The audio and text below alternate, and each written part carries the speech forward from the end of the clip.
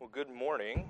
As Pastor Kerr mentioned last week, this week we're taking a break from our study through Malachi because the session and Pastor Kerr were generous to let me preach something from my heart for you all this morning. So that's why in your bulletin you see we'll be in Song of Solomon, chapters 2 and 3 this morning. So if you have your Bible, won't you turn there?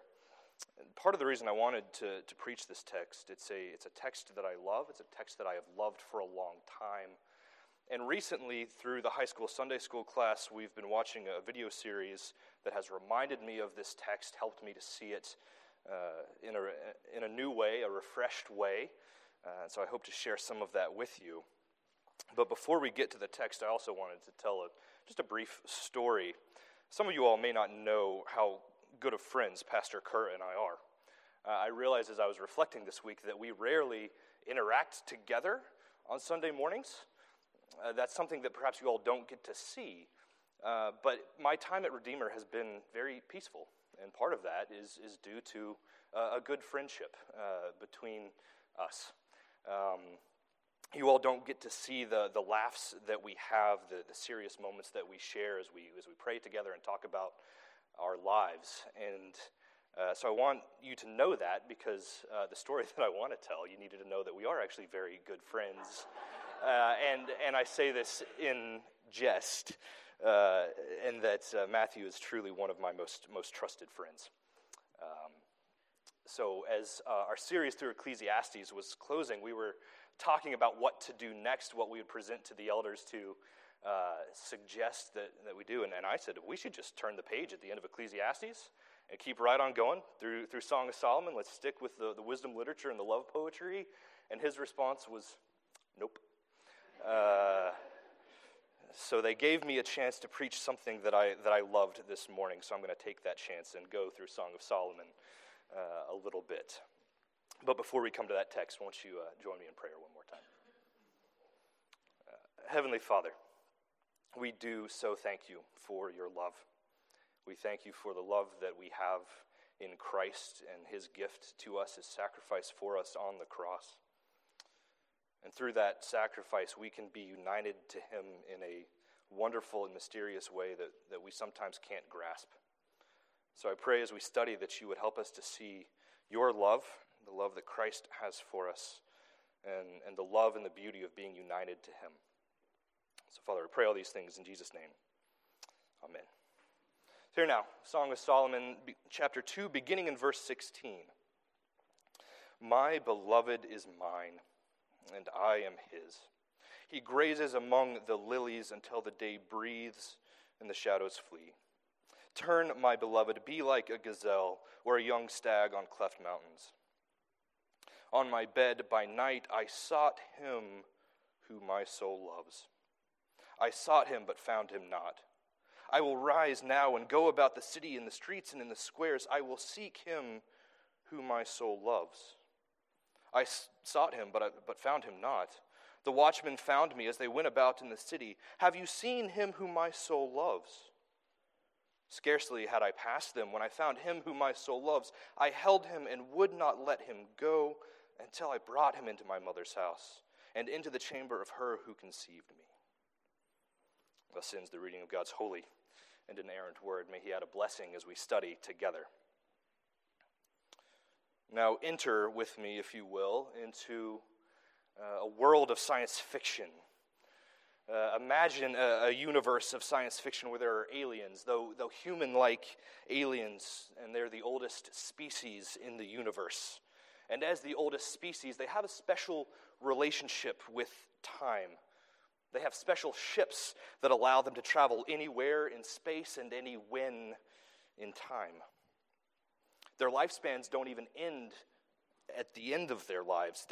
Time itself seems to be on their side, and as they come to the end of their life, energy gathers into their bodies and they regenerate. They become a new person, a new character. And they have the same memories, the same knowledge, but they look completely different. Now, this was done as a way to keep the show going for decades on end and have new actors.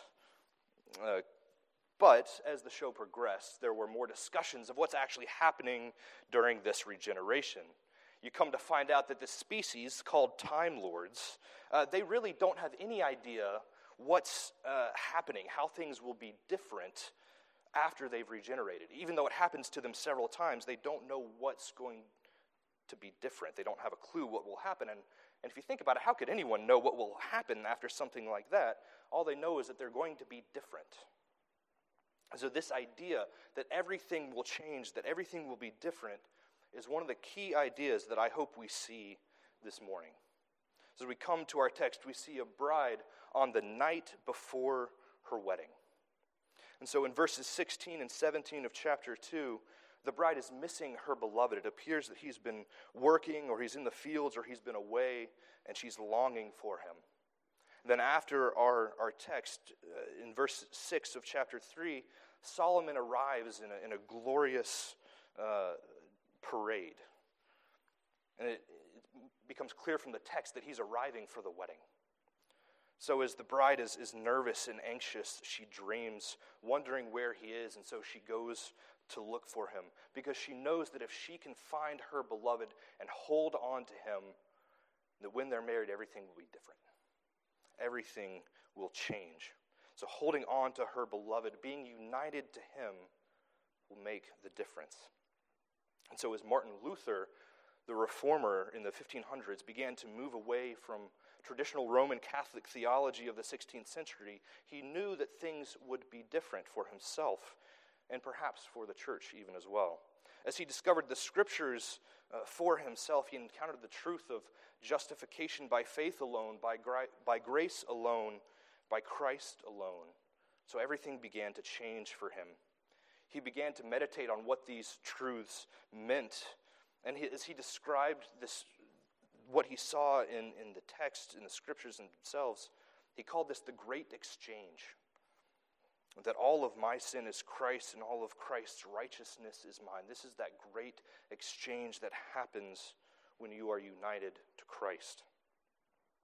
So no longer was Luther a man terrified to perform a mass because he was so afraid. And even in Luther's own words, he says he hated God.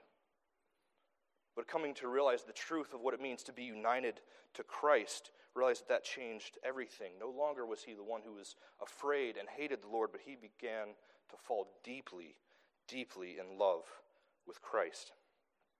But it wasn't to Romans that Luther turned, as he is so famous of all of his work in Romans. It wasn't to that text, perhaps in chapter 8, where it says, "For you did not receive the spirit of slavery to fall back into fear, but you have received the spirit of adoption as sons, by whom we cry, Abba, Father. The Spirit himself bears witness with our spirit that we are children of God, and if children, then heirs. Heirs of God and fellow heirs with Christ."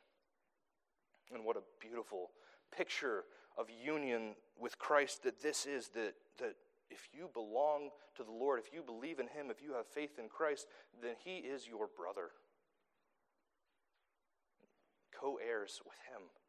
How wonderful is that? And as beautiful as that text in Romans is, that is not where Luther turned to meditate on union with Christ. It was here in our passage, chapter 2, verse 16, that Luther turned. He realized it was in the context of a marriage that he saw union with Christ to be so beautiful. And that first line in verse 16, "My beloved is mine, and I am his." And in this text is one of the great comforts that I find in all of Scripture. It's that great exchange that he was talking about, that all of mine is his and all of his is mine. So our text in chapter 3 follows this great declaration as it turns to a dream of the bride. Just before her wedding, she lies down, anxious, worried, having not seen her beloved. And so she anticipates that union. She anticipates the wedding coming. So through her dream, we see how we should seek Christ. She seeks him, then she asks for him, and then when she finds him, she holds him.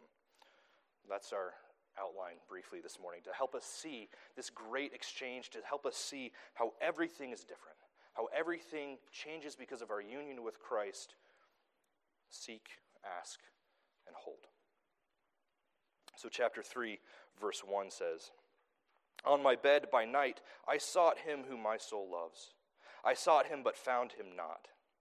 So you can hear how much she's missing him. She's missing him, doesn't know where he is, and how disconcerting is that? You who are married, think back to that first night you spent away from your spouse. After you've been married and you're so deeply in love at the beginning, just after you've taken your vows, and you finally get used to living in the same space as another person, and then there's that first night you have to spend away from them. It's a difficult thing. It's not the easiest thing.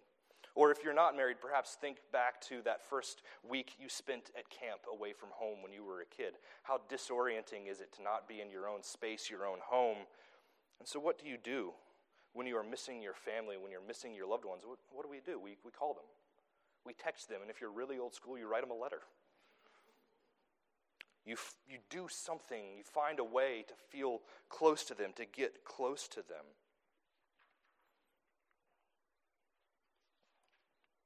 So what do we do with our relationship with Christ? When Christ feels distant, do we seek him as the bride does in this passage? Verse 2, "I will rise now and go about the city in the streets and in the squares. I will seek him whom my soul loves. I sought him but found him not." Do you do what this passage calls us to do and to seek after Christ, to seek after our beloved? How easy is it when we feel distant from God to continue in that distance? When we realize that it's been days or weeks or longer since we've read Scripture, do we just continue in that pattern? Or when we realize that we've been prayerless and our prayer lives have been non-existent, do we continue in that pattern? Do we not want to face the shame of going back to God and having to admit all of our sinfulness, or do we continue in that prayerlessness?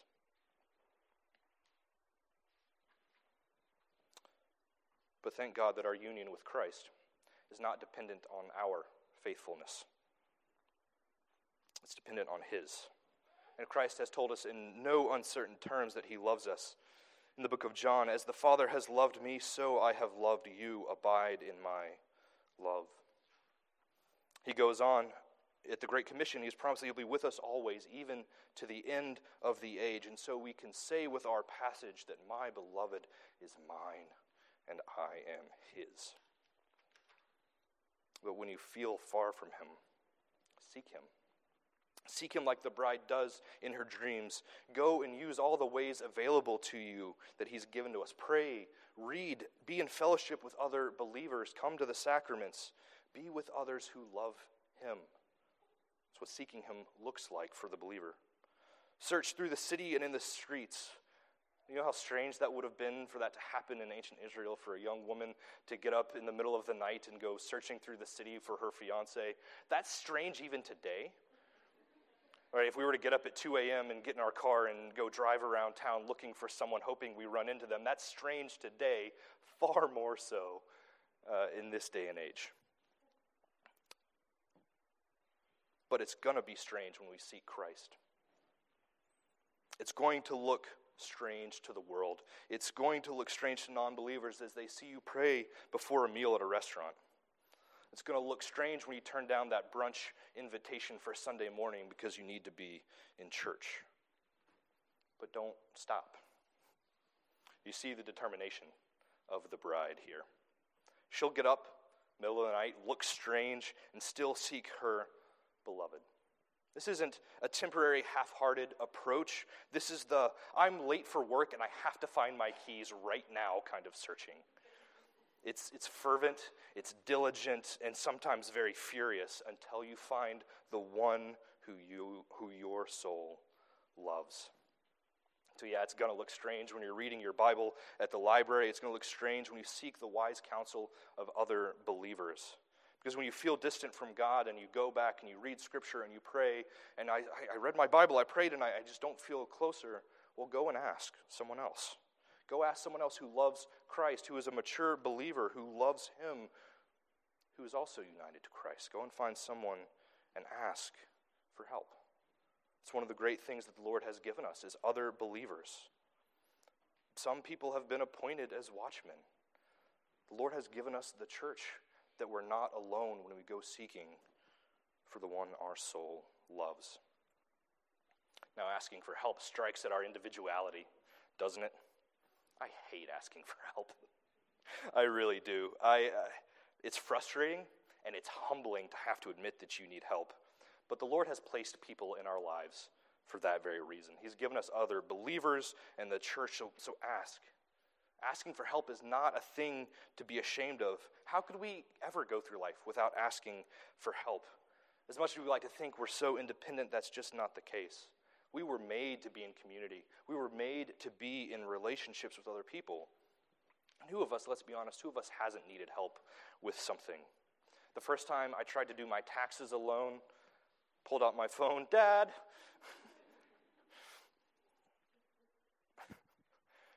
trying to learn how to ride a bike. As you're falling over, what do you scream? You scream out for someone, get me, save me, right? But he's there. He's there to help.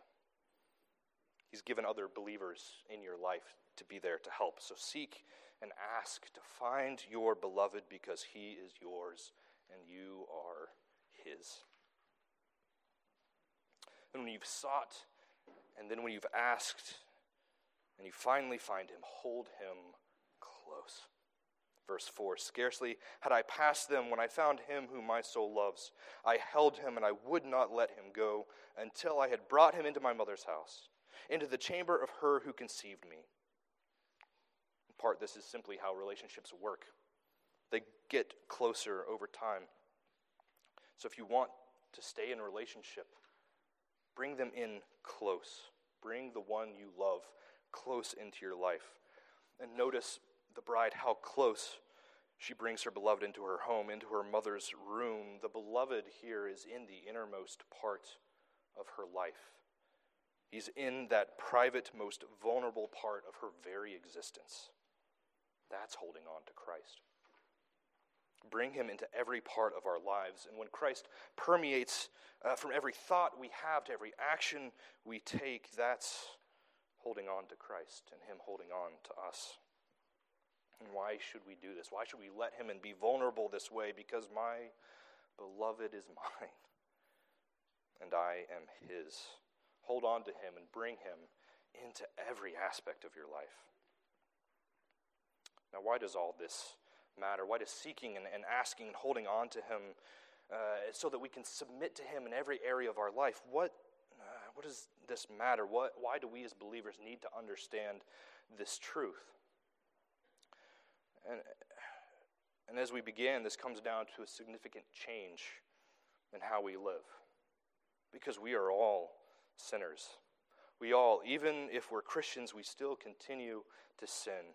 We have all done, thought, said something wrong. We failed to do what's right. And what does Scripture say about this? What does Scripture say about sin? That its wages are death. Sin creates a debt in us that we cannot pay. Colossians tells us the God who saved us by Christ's death and resurrection canceled the record of debt against us. Sin does create a ledger that we can't balance. It creates a stain that we cannot wash. All our good works, the Lord tells us in Isaiah, are just dirty rags. And we understand this about sin, don't we? We understand that if you put dirty clothes in a suitcase with clean clothes, the clean clothes don't make the dirty clothes clean. Dirty clothes, as the baggage handlers take it and throw it into the plane, they all get mixed up together. It just makes everything dirty, doesn't it? We know that if we're in debt with no income, we cannot cover it. We know that if a worker is owed their wages, and if we have worked sin, that we are owed death.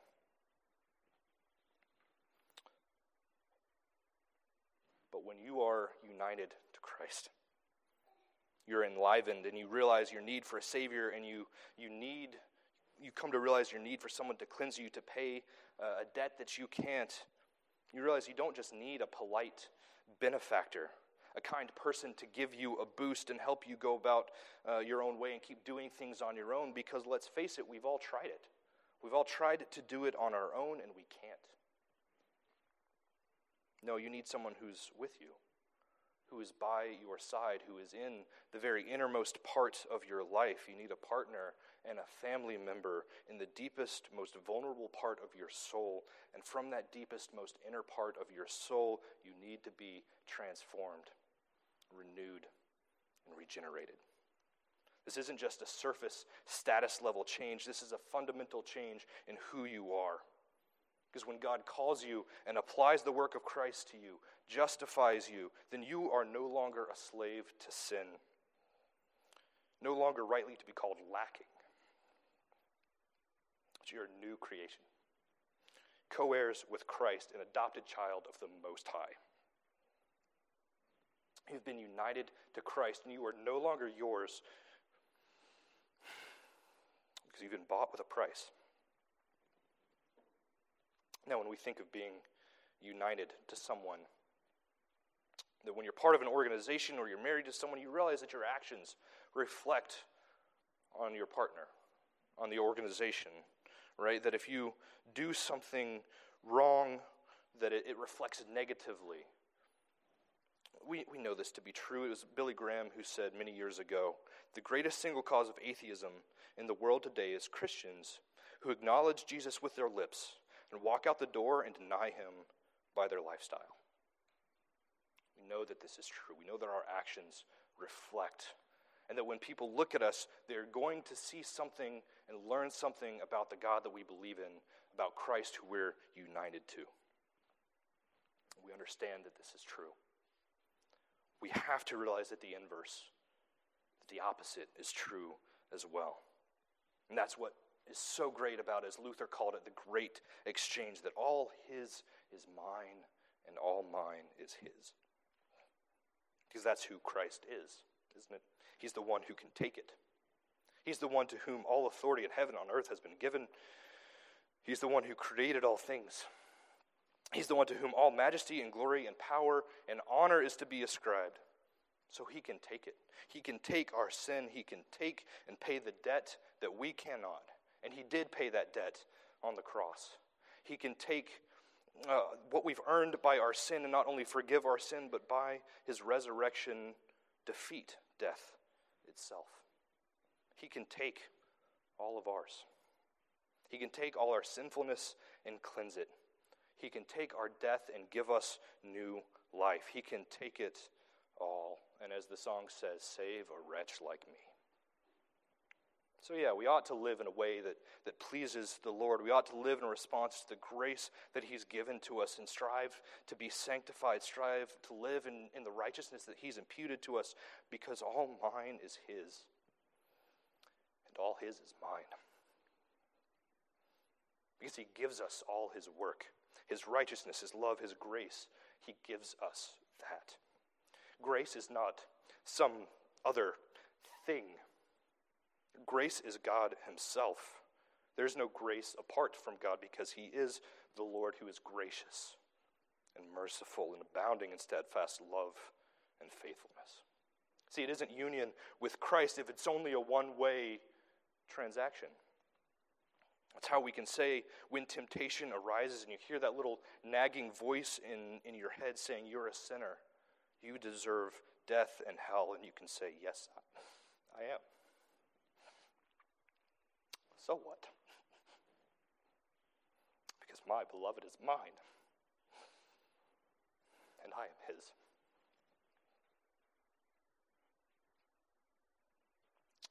And he seeks me, and I seek him, and he holds me even when I cannot hold him.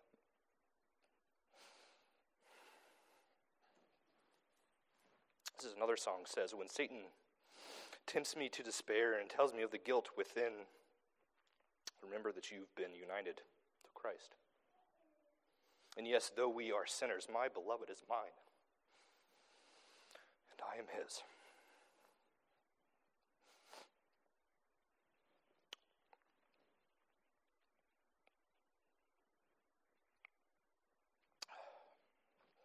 For some time, I've wanted to share this with you.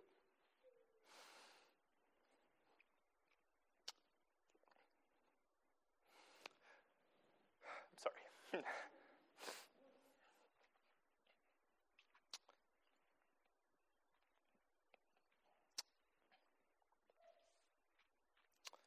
union with Christ is real.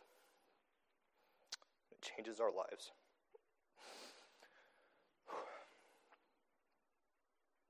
It gives us a clear picture that Christ is our foundation, that unshakable foundation of every fiber of our lives. That's what being united to Christ changes. Freedom from sin, freedom to live as a believer, freedom because we are united to His and He is ours. So as I reflect, and have been, on my time at Redeemer, I began attending because this place feels like home.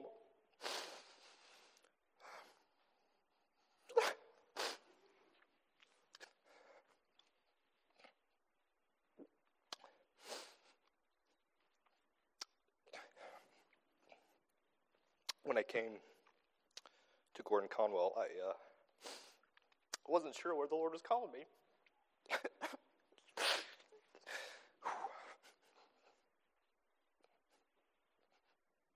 I wasn't sure if I was being called to ministry or to more academics.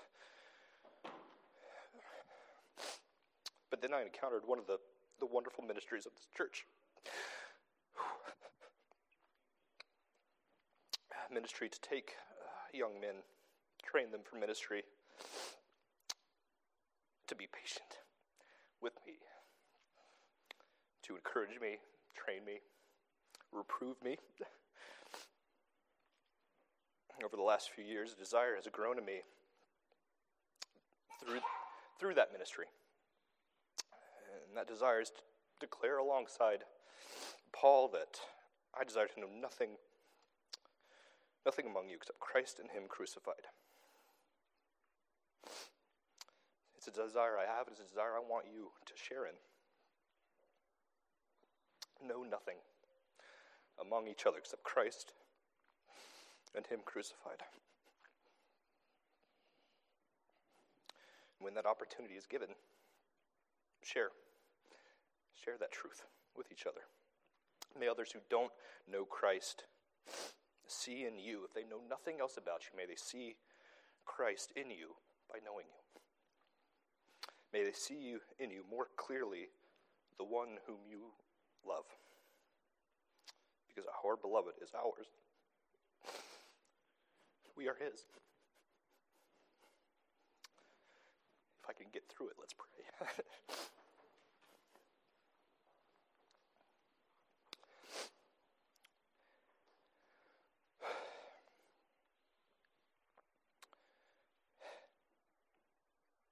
Heavenly Father,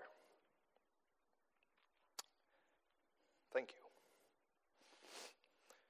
Thank you that you are a good and gracious God. Thank you that you are so generous to give your Son, your only Son, whom you love, for us. That by Him we can be united. So, Father, thank you that you love us. Help us to love you more. We pray all this in Jesus' name. Amen.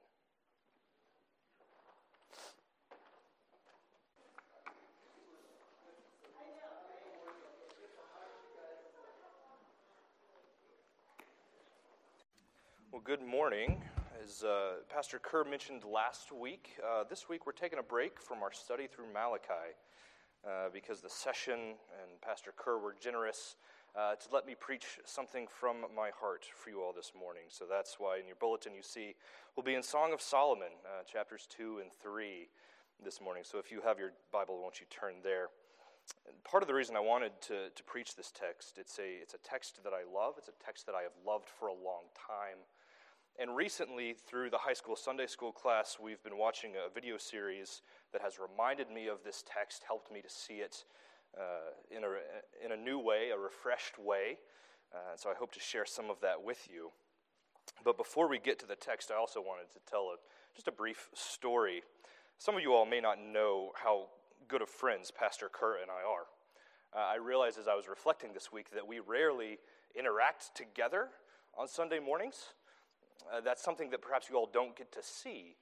But my time at Redeemer has been very peaceful. And part of that is due to a good friendship between us. You all don't get to see the laughs that we have, the serious moments that we share as we pray together and talk about our lives. And so I want you to know that, because the story that I want to tell, you needed to know that we are actually very good friends. And I say this in jest, and that Matthew is truly one of my most trusted friends. So as our series through Ecclesiastes was closing, we were talking about what to do next, what we would present to the elders to suggest that we do. And I said, we should just turn the page at the end of Ecclesiastes and keep right on going through Song of Solomon. Let's stick with the wisdom literature and the love poetry. And his response was, nope. So they gave me a chance to preach something that I loved this morning. So I'm going to take that chance and go through Song of Solomon a little bit. But before we come to that text, won't you join me in prayer one more time? Heavenly Father, we do so thank you for your love.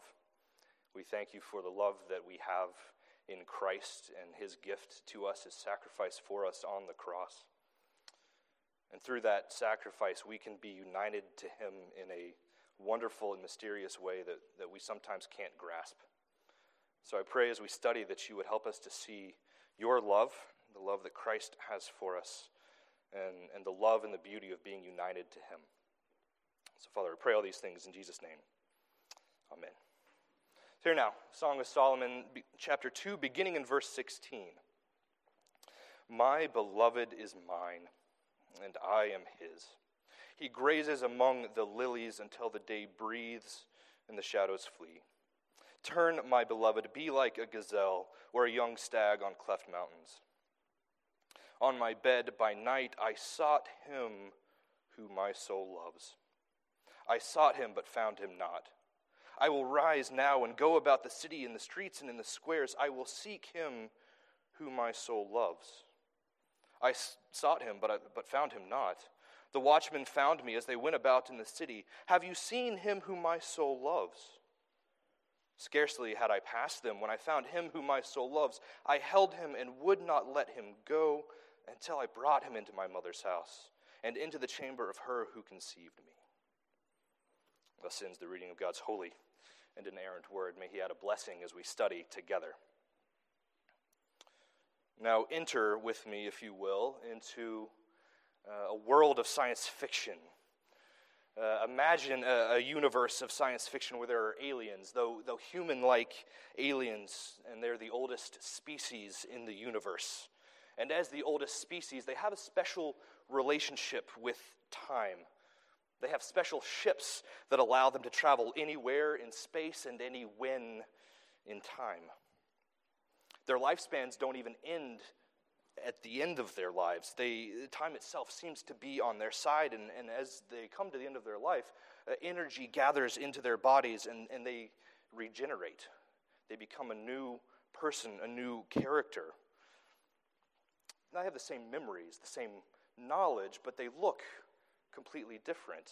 Now, this was done as a way to keep the show going for decades on end and have new actors. But as the show progressed, there were more discussions of what's actually happening during this regeneration. You come to find out that this species, called Time Lords, they really don't have any idea what's happening, how things will be different after they've regenerated. Even though it happens to them several times, they don't know what's going to be different. They don't have a clue what will happen. And if you think about it, how could anyone know what will happen after something like that? All they know is that they're going to be different. So this idea that everything will change, that everything will be different, is one of the key ideas that I hope we see this morning. So as we come to our text, we see a bride on the night before her wedding. And so in verses 16 and 17 of chapter 2, the bride is missing her beloved. It appears that he's been working, or he's in the fields, or he's been away, and she's longing for him. Then after our text, in verse 6 of chapter 3, Solomon arrives in a glorious parade. And it becomes clear from the text that he's arriving for the wedding. So as the bride is nervous and anxious, she dreams, wondering where he is, and so she goes to look for him, because she knows that if she can find her beloved and hold on to him, that when they're married, everything will be different. Everything will change. So holding on to her beloved, being united to him, will make the difference. And so as Martin Luther, the reformer in the 1500s, began to move away from traditional Roman Catholic theology of the 16th century, he knew that things would be different for himself and perhaps for the church even as well. As he discovered the scriptures for himself, he encountered the truth of justification by faith alone, by grace alone, by Christ alone. So everything began to change for him. He began to meditate on what these truths meant. And as he described this, what he saw in the text, in the scriptures themselves, he called this the great exchange. That all of my sin is Christ and all of Christ's righteousness is mine. This is that great exchange that happens when you are united to Christ. So no longer was Luther a man terrified to perform a mass because he was so afraid. And even in Luther's own words, he says he hated God. But coming to realize the truth of what it means to be united to Christ, realized that changed everything. No longer was he the one who was afraid and hated the Lord, but he began to fall deeply, deeply in love with Christ. But it wasn't to Romans that Luther turned, as he is so famous of all of his work in Romans. It wasn't to that text, perhaps in chapter 8, where it says, "For you did not receive the spirit of slavery to fall back into fear, but you have received the spirit of adoption as sons, by whom we cry, Abba, Father. The Spirit himself bears witness with our spirit that we are children of God, and if children, then heirs. Heirs of God and fellow heirs with Christ." And what a beautiful picture of union with Christ that this is, that if you belong to the Lord, if you believe in him, if you have faith in Christ, then he is your brother. Co-heirs with him. How wonderful is that? And as beautiful as that text in Romans is, that is not where Luther turned to meditate on union with Christ. It was here in our passage, chapter 2, verse 16, that Luther turned. He realized it was in the context of a marriage that he saw union with Christ to be so beautiful. And that first line in verse 16, "My beloved is mine, and I am his." And in this text is one of the great comforts that I find in all of Scripture. It's that great exchange that he was talking about, that all of mine is his and all of his is mine. So our text in chapter 3 follows this great declaration as it turns to a dream of the bride. Just before her wedding, she lies down, anxious, worried, having not seen her beloved. And so she anticipates that union. She anticipates the wedding coming. So through her dream, we see how we should seek Christ. She seeks him, then she asks for him, and then when she finds him, she holds him. That's our outline briefly this morning, to help us see this great exchange, to help us see how everything is different, how everything changes because of our union with Christ. Seek, ask, and hold. So chapter 3, verse 1 says, "On my bed by night I sought him whom my soul loves. I sought him but found him not." So you can hear how much she's missing him. She's missing him, doesn't know where he is, and how disconcerting is that? You who are married, think back to that first night you spent away from your spouse. After you'd been married and you're so deeply in love at the beginning, just after you've taken your vows, and you finally get used to living in the same space as another person, and then there's that first night you have to spend away from them. It's a difficult thing. It's not the easiest thing. Or if you're not married, perhaps think back to that first week you spent at camp away from home when you were a kid. How disorienting is it to not be in your own space, your own home? And so what do you do when you are missing your family, when you're missing your loved ones? What do? We call them. We text them, and if you're really old school, you write them a letter. You do something. You find a way to feel close to them, to get close to them.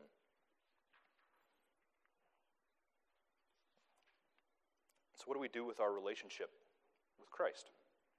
When Christ feels distant, do we seek him as the bride does in this passage? Verse 2, I will rise now and go about the city in the streets and in the squares. I will seek him whom my soul loves. I sought him, but found him not. Do you do what this passage calls us to do and to seek after Christ, to seek after our beloved? How easy is it when we feel distant from God to continue in that distance?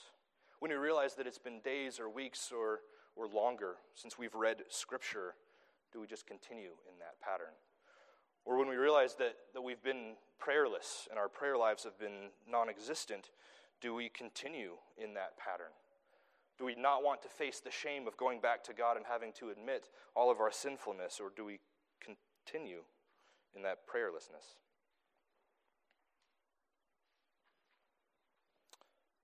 But thank God that our union with Christ is not dependent on our faithfulness. It's dependent on his. And Christ has told us in no uncertain terms that he loves us. In the book of John, as the Father has loved me, so I have loved you. Abide in my love.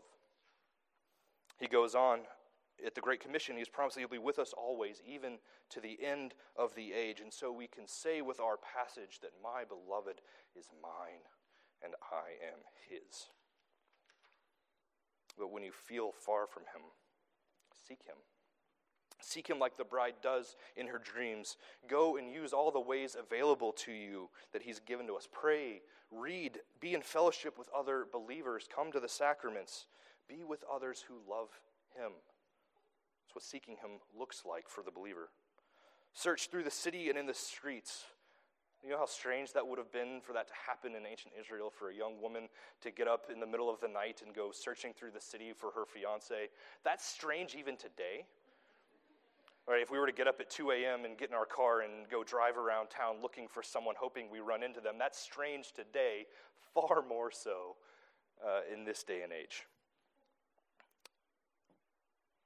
But it's going to be strange when we seek Christ. It's going to look strange to the world. It's going to look strange to non-believers as they see you pray before a meal at a restaurant. It's going to look strange when you turn down that brunch invitation for Sunday morning because you need to be in church. But don't stop. You see the determination of the bride here. She'll get up, middle of the night, look strange, and still seek her beloved. This isn't a temporary, half-hearted approach. This is the, I'm late for work and I have to find my keys right now kind of searching. It's fervent, it's diligent, and sometimes very furious until you find the one who your soul loves. So yeah, it's going to look strange when you're reading your Bible at the library. It's going to look strange when you seek the wise counsel of other believers. Because when you feel distant from God and you go back and you read Scripture and you pray, and I read my Bible, I prayed, and I just don't feel closer, well, go and ask someone else. Go ask someone else who loves Christ, who is a mature believer, who loves him, who is also united to Christ. Go and find someone and ask for help. It's one of the great things that the Lord has given us is other believers. Some people have been appointed as watchmen. The Lord has given us the church that we're not alone when we go seeking for the one our soul loves. Now, asking for help strikes at our individuality, doesn't it? I hate asking for help. I really do. It's frustrating and it's humbling to have to admit that you need help. But the Lord has placed people in our lives for that very reason. He's given us other believers and the church, so ask. Asking for help is not a thing to be ashamed of. How could we ever go through life without asking for help? As much as we like to think we're so independent, that's just not the case. We were made to be in community. We were made to be in relationships with other people. And who of us, let's be honest, who of us hasn't needed help with something? The first time I tried to do my taxes alone, pulled out my phone, Dad,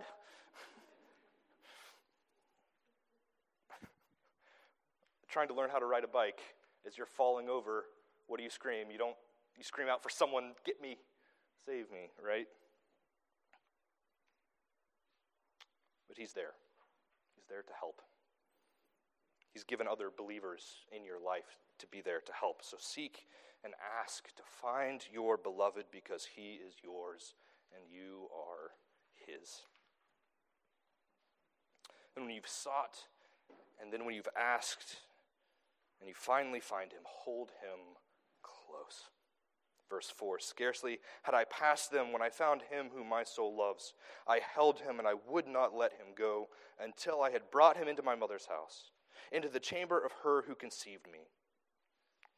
In part, this is simply how relationships work. They get closer over time. So if you want to stay in a relationship, bring them in close. Bring the one you love close into your life. And notice the bride, how close she brings her beloved into her home, into her mother's room. The beloved here is in the innermost part of her life. He's in that private, most vulnerable part of her very existence. That's holding on to Christ.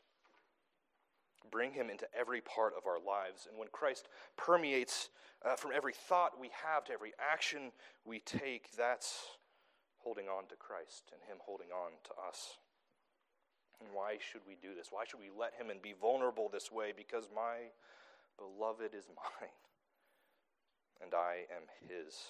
Hold on to him and bring him into every aspect of your life. Now, why does all this matter? Why does seeking and asking and holding on to him so that we can submit to him in every area of our life? What does this matter? Why do we as believers need to understand this truth? And as we begin, this comes down to a significant change in how we live. Because we are all sinners. We all, even if we're Christians, we still continue to sin. We have all done, thought, said something wrong. We failed to do what's right. And what does Scripture say about this? What does Scripture say about sin? That its wages are death. Sin creates a debt in us that we cannot pay. Colossians tells us that God who saved us by Christ's death and resurrection canceled the record of debt against us. Sin does create a ledger that we can't balance. It creates a stain that we cannot wash. All our good works, the Lord tells us in Isaiah, are just dirty rags. And we understand this about sin, don't we? We understand that if you put dirty clothes in a suitcase with clean clothes, the clean clothes don't make the dirty clothes clean. The dirty clothes, as the baggage handlers take it and throw it into the plane, they all get mixed up together. It just makes everything dirty, doesn't it? We know that if we're in debt with no income, we cannot cover it. We know that if a worker is owed their wages, and if we have worked sin, that we are owed death.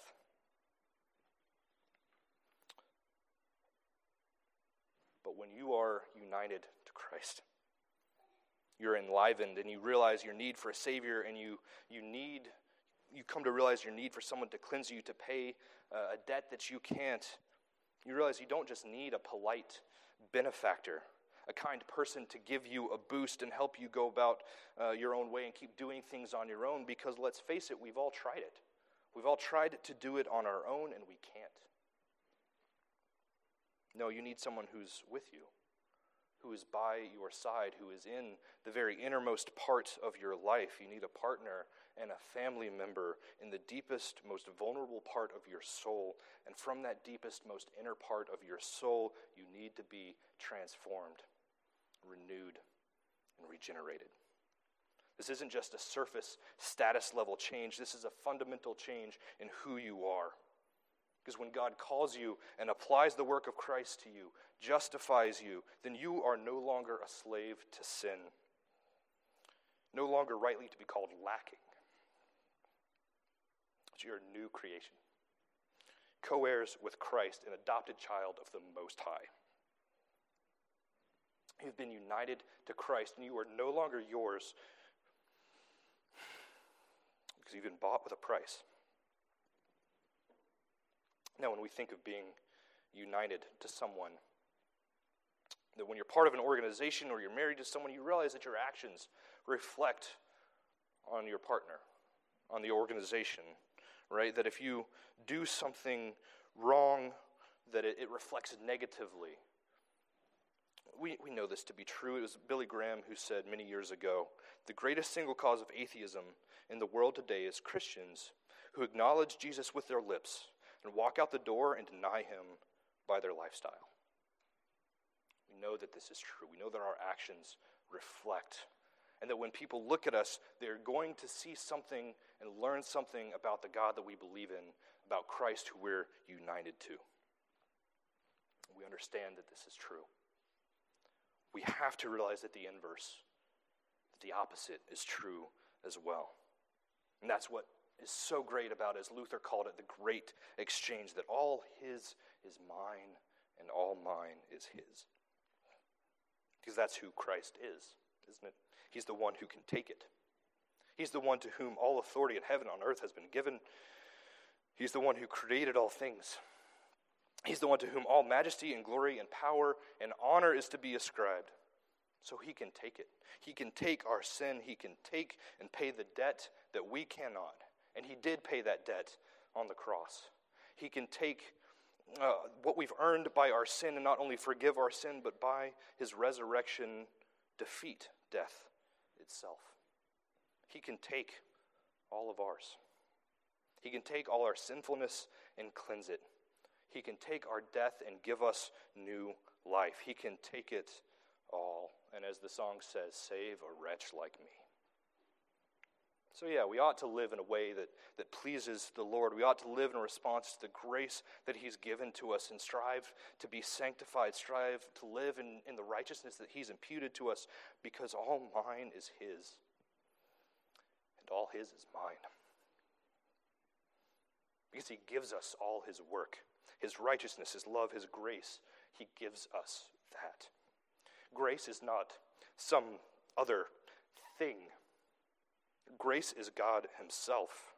There's no grace apart from God, because he is the Lord who is gracious and merciful and abounding in steadfast love and faithfulness. See, it isn't union with Christ if it's only a one-way transaction.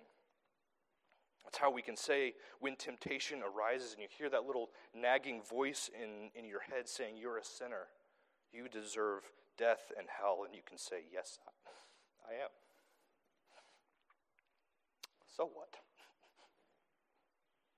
Because my beloved is mine, and I am his.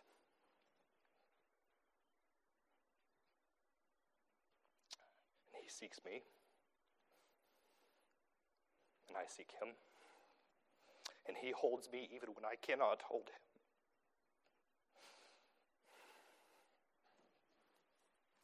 This is another song says, when Satan tempts me to despair and tells me of the guilt within, remember that you've been united to Christ. And yes, though we are sinners, my beloved is mine, and I am his.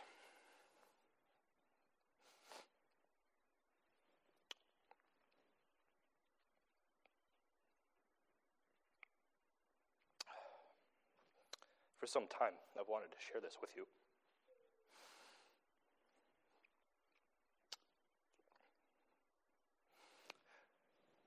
Sorry.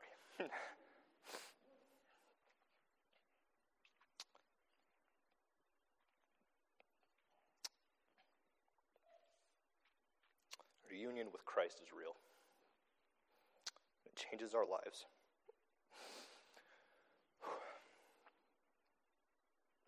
It gives us a clear picture that Christ is our foundation, that unshakable foundation of every fiber of our lives. That's what being united to Christ changes. Freedom from sin, freedom to live as a believer, freedom because we are united to his and he is ours. So as I reflect, have been on my time at Redeemer, I began attending because this place feels like home.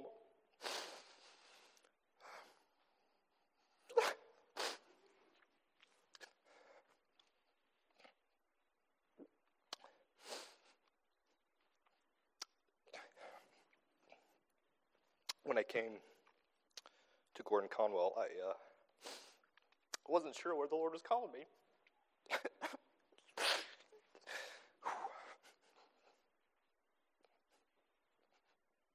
I wasn't sure if I was being called to ministry or to more academics. But then I encountered one of the wonderful ministries of this church. Ministry to take young men, train them for ministry, to be patient with me, to encourage me, train me, reprove me. Over the last few years, a desire has grown in me through that ministry. And that desire is to declare alongside Paul that I desire to know nothing among you except Christ and Him crucified. It's a desire I have, it's a desire I want you to share in. Know nothing among each other except Christ and Him crucified. When that opportunity is given, share that truth with each other. May others who don't know Christ see in you, if they know nothing else about you, may they see Christ in you by knowing you. May they see you in you more clearly, the one whom you love. Because our beloved is ours. We are His. If I can get through it, let's pray.